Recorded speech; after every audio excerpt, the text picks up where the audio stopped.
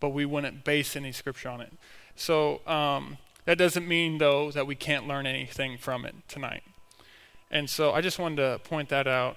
And this story does point to Jesus. And I think we can learn a lot from it. And I'm going to be reading other scriptures tonight. So I'm still reading from the Bible. So get off my back. All right. So we can just listen now to the word of the Lord. Well, this part of the scripture. I don't know how to say this. Listen to what I'm reading. All right. But Jesus went to the Mount of Olives. At dawn he appeared again in the temple courts, where all the people gathered around him. And he sat down to teach them. The teachers of the law and the Pharisees brought in a woman caught in adultery. They made her stand before the group and said to Jesus, "Teacher, this woman was caught in the act of adultery. And the law of Moses commands us to stone such a woman. Now what do you say?" They were using this question as a trap in order to have a basis for accusing him. But Jesus bent down and started writing the ground with his finger. When they kept on questioning him, he straightened up and said to them, "If any one of you is without sin, let him be first to throw a stone at her." Again he stooped down and wrote on the ground. At this, those who heard began to go away, one at a time, the oldest first, until only Jesus was left with the woman still standing there. Jesus straightened up and asked her, "Woman, where are they? Has no one condemned you?" "No one, sir," she said. "Then neither do I condemn you," Jesus declared. "Go now and leave your life of sin." Now, it's one thing for us to hear this story read to us. But tonight I'm going to do something a little bit different. I've never really done anything like this before, but I believe that this is what we need to do tonight. So I want for us to try to kind of imagine this firsthand. And so tonight I'm going to ask you just to close your eyes, and we've done stuff like this before, but I just want you to close your eyes, and then I want you to imagine this story as we go through this. So everybody's eyes closed. Lord, I pray that you would help us, God, now as we go through this story yet again. Lord, that you would open up our hearts to what you're doing. So imagine with me now that you're in the temple, now listening to Jesus. People are quiet listening to him. They're fixated on every word that he says. And you've heard Jesus teach before, multiple times in fact. You would like to call yourself a disciple of his, but you don't know that you would do that, because to do that would mean that you would have to leave the life that you live now. No, you're a great admirer of Jesus. He's a wonderful teacher and he's a great prophet. That's what Jesus really is. And you have heard him teach on not worrying about tomorrow. You've heard him teach on different parables, like the parable of the lost sheep, or one of your personal favorites, the parable of the prodigal son. And every time you hear Jesus speak, you are amazed at his authority. He has conviction when he speaks, unlike the Pharisees that you've also heard so many times before. What makes Jesus even more different in your eyes is he lives out what he teaches. You've seen him multiple times heal people with various diseases. You had even seen him feed 5,000 people with only 5 loaves and 2 fish. But what always amazed you more was how he treated outsiders. He truly loved them and cared for them. That's why you love listening to Jesus. He's an embodiment of all the things he teaches. He really lives out the things that he says. He truly loves God. Little did you know that you were actually about to see a sermon lived out before your eyes. As you continue listening to Jesus speak, you notice that some people begin to fix their gaze somewhere else, like something else is happening. You try to ignore it because you want to pay attention to Jesus and you want to hear every word that he has to say. But now you're distracted by the commotion. You hear some noise coming from somewhere, but not sure where. Jesus stops talking now, and he also sees the disruption coming. You look over your shoulder, and you see it. It's the religious leaders. It's the Pharisees. You know deep down that the Pharisees don't like Jesus, though you would never dare speak poorly against them out loud. To do such a thing would put you at risk of getting removed from the temple and bring lots of shame to you and yourself and your family. While you know the Pharisees don't like him, you never understood why. Surely they recognize that this man, Jesus, is a great prophet. How else could he perform such miracles? While these thoughts play out through your mind, you notice that the Pharisees are coming straight for Jesus. They almost look angry. Why do they have stones in their hands? You notice then that they're not alone.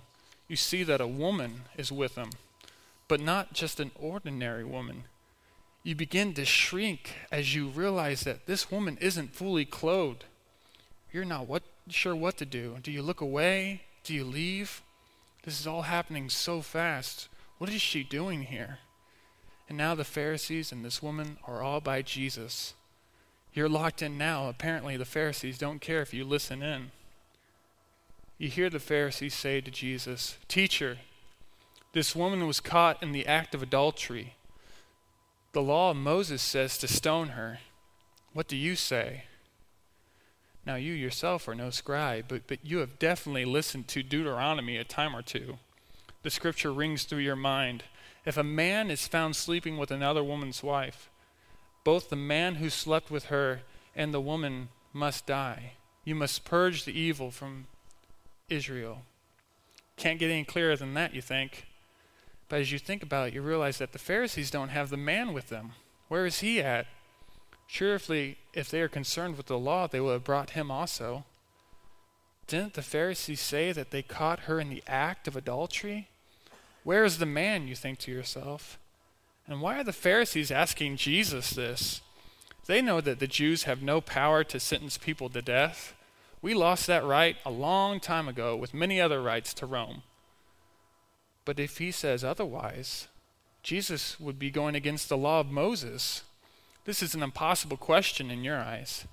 How could Jesus answer such a question? The Pharisees still have their stones in their hands. It seems like they are ready to stone this woman.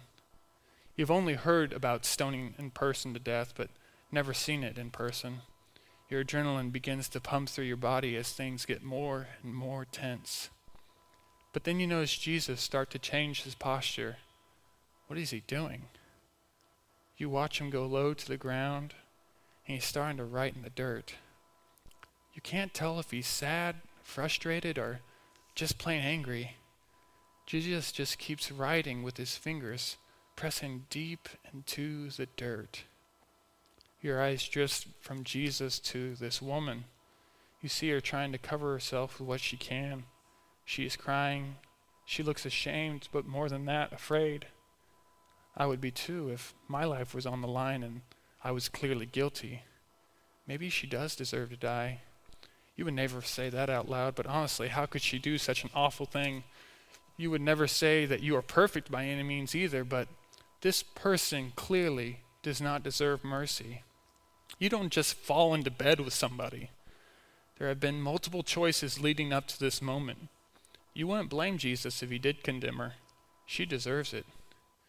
You look to your peers and they seem to feel the same way. You yourself begin to pick up a stone.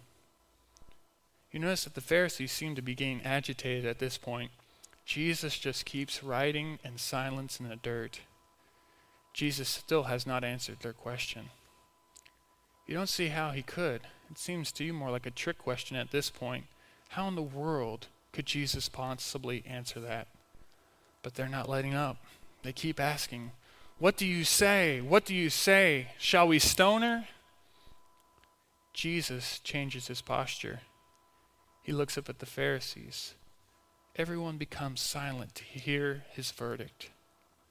You hear Jesus say, "Let any one of you who's without sin be the first to throw a stone at her." Everyone is silent. Jesus goes back to writing in the dirt. You're not sure what to make of what Jesus just said. Let any one of you who is without sin be the first to throw a stone at her. You begin to search your own heart. of all the sins that you've committed, your mind goes straight to the 10 Commandments. You shall not murder. Well, no, never done that. But you recall Jesus' teaching. Whoever is angry with a brother or sister will be subject to judgment. You move on from that. You don't want to think about that. Well, you reason in your mind, at least I've never committed adultery like this woman has. But right after that thought crosses your mind, left again, recalling the words of Jesus. Anyone who looks at a person lustfully has already committed adultery in their heart. You begin to notice that the elders are dropping their stones. They are leaving. You have yet to drop yours, though, not fully convinced that Jesus is done speaking. You then see Jesus. And now Jesus is making eye contact with you. He isn't saying anything, but as soon as you made eye contact with him, you recalled one of the last teachings that you heard him say. You remember Jesus saying, "Do not judge, or you too will be judged. For the same way you judge others, you will be judged, and with the measure you use, it will be measured to you." Jesus continues to look at you, and now you can't seem to be able to look at him anymore. It's as if he's looking into your own heart. It's as if everyone has now left and it's just you and Jesus. In your imagination, you imagine that you are now on trial and that all that you have done has been exposed, as if you were now the one naked and vulnerable before Jesus. Every poor choice, every lie, every malicious thought, every sin that you have done, exposed right there in front of Jesus. Those words play back through your mind yet again. Do not judge, or you too will be judged. For the same way you judge others, you will be judged, and with the measure you use, it will be measured to you. Your eyes turn to Jesus. You find it difficult to look at him, feeling somehow that he knows exactly what's in your heart. Your eyes now shift to the woman, hardly clothed, exposed, vulnerable, and in fear of great punishment. You realize now for the first time that you don't know this woman at all. For the same way you judge others, you will be judged. This is the first time that you've ever seen her, and you're already ready to cast your stone. The measure you use, it will be measured to you. How would you feel if you let strangers, if strangers were so eager to pronounce judgment on you just as you have on her? The fact is, you already know exactly how it feels. You felt ashamed, misunderstood, desired grace from those who saw the way that you've acted before. People who've known your poor choices that you've made and never offered to help you out of them. Instead, they talked about you behind your back and said other mean things about you. You knew that what you did was wrong, but you also desired mercy and felt in defeat when no one offered it to you. No, instead they casted their stone of judgment. What's worse than that is you felt like God had done the same thing to you. You felt like God could never forgive you of all the things that you've ever done. You never felt like God loved you for all the poor choices and decisions that you've made. Sure, if you made the right sacrifices, said the right prayers, God would forgive you, but only because he had to. It wasn't because he actually loved you. How could God love a person like me? You clench your rock even harder now. With so many people willing to judge you, why can't you control this one opportunity for judgment? Your eyes shift back to Jesus.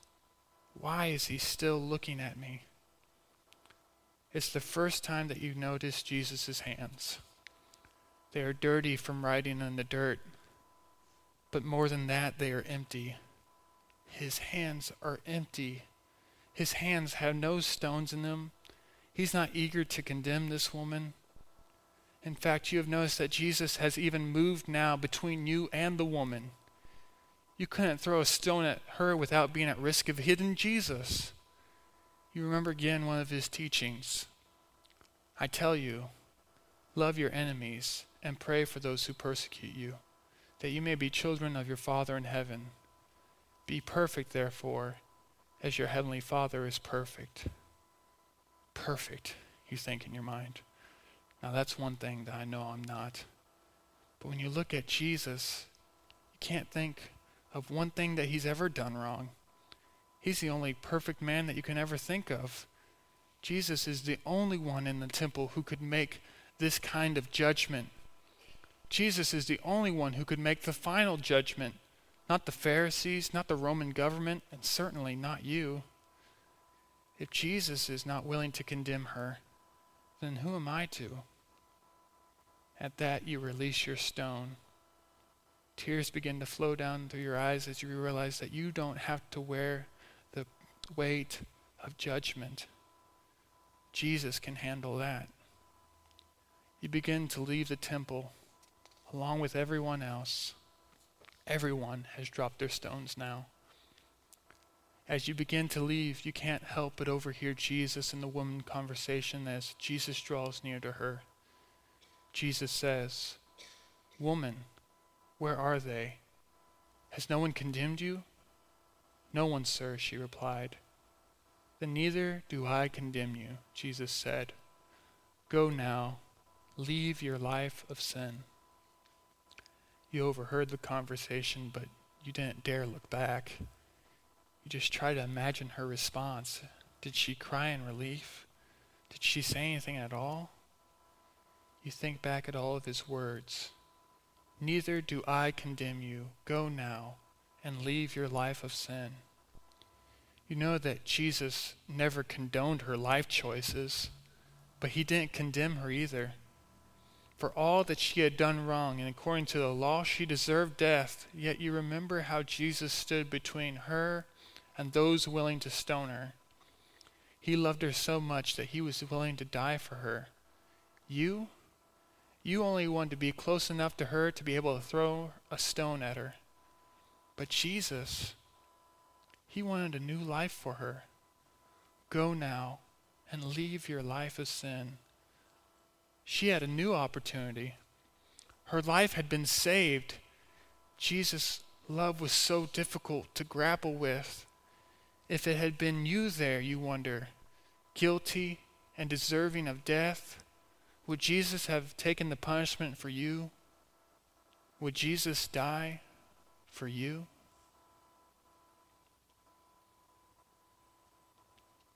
You may open your eyes.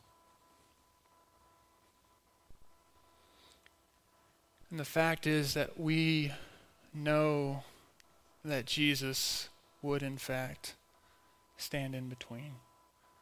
That Jesus would die for us, for the sins of the world. He took our place on the cross that we might be in right relationship with him.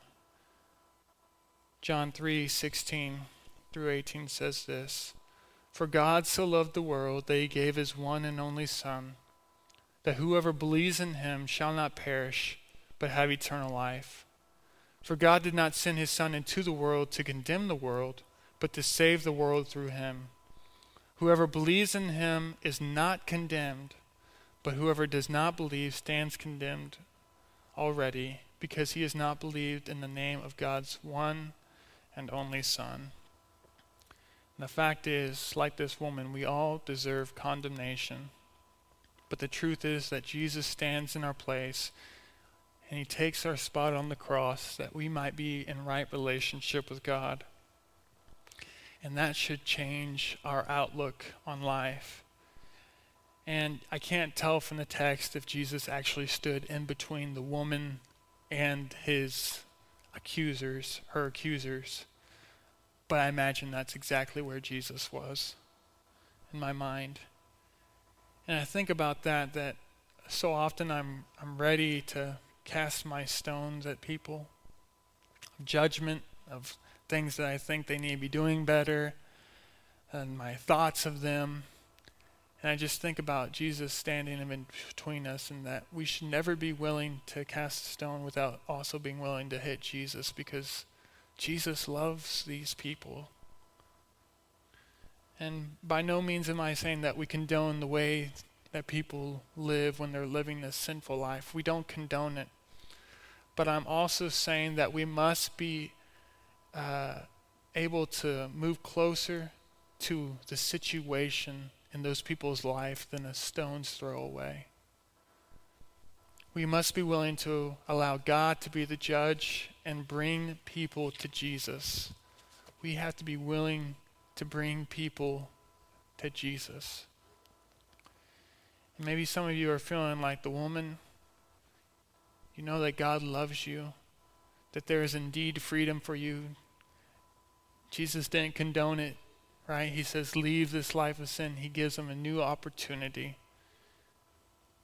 And Jesus is that new opportunity.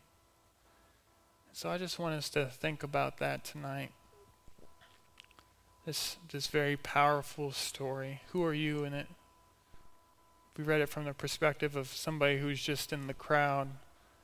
Maybe you're like the Pharisees, dragging in people. Are they going to make it? You bring judgment on people all the time. You're always the one accusing, always the one seeing how things could be better, always knowing exactly how things are, exactly where people are at, exactly where they're going to go. You might be like the woman in a very vulnerable place right now, ashamed of what you've done, ashamed of the choices that you've made. You feel like there's nothing for you.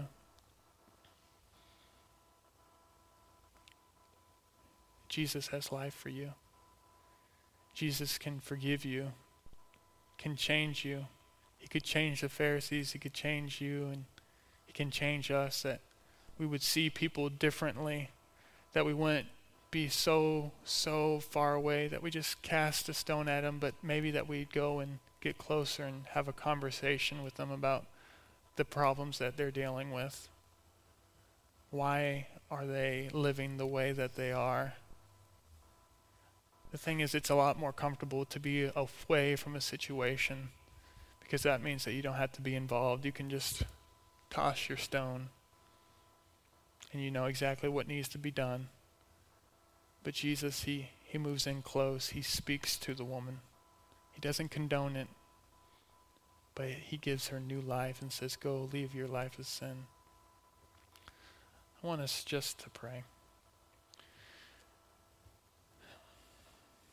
And if you'd say, I am somebody who is always accusing people, always judging people, always throwing a stone, and I want to leave that job up to Jesus, would you just raise your hand?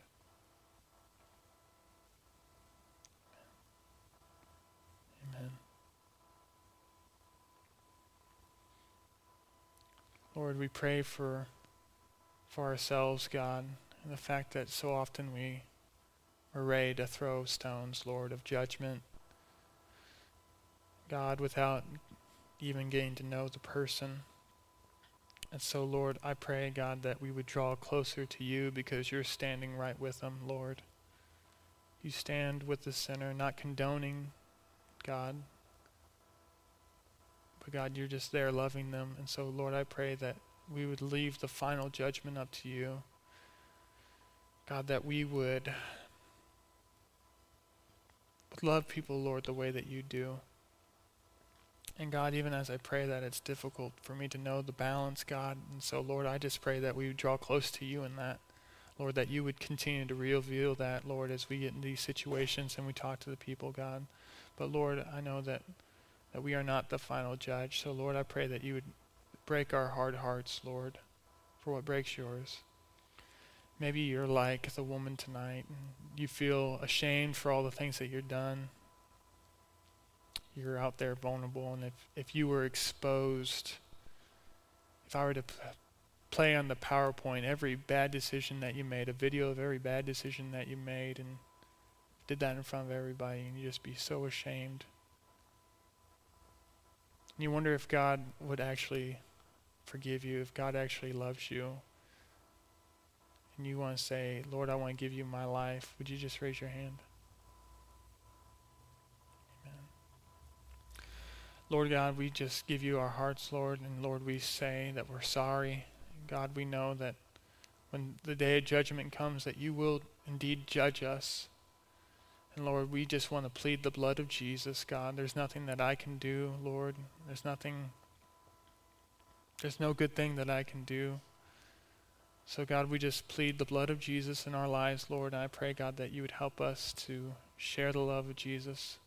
I pray, God, that you would forgive us of our sins. And Lord, help us to live this life that you're talking, God, to leave our life of sin and to sin no more, and just to once again rely on you. We love you so much, Lord, in Jesus' name. Amen. All right. You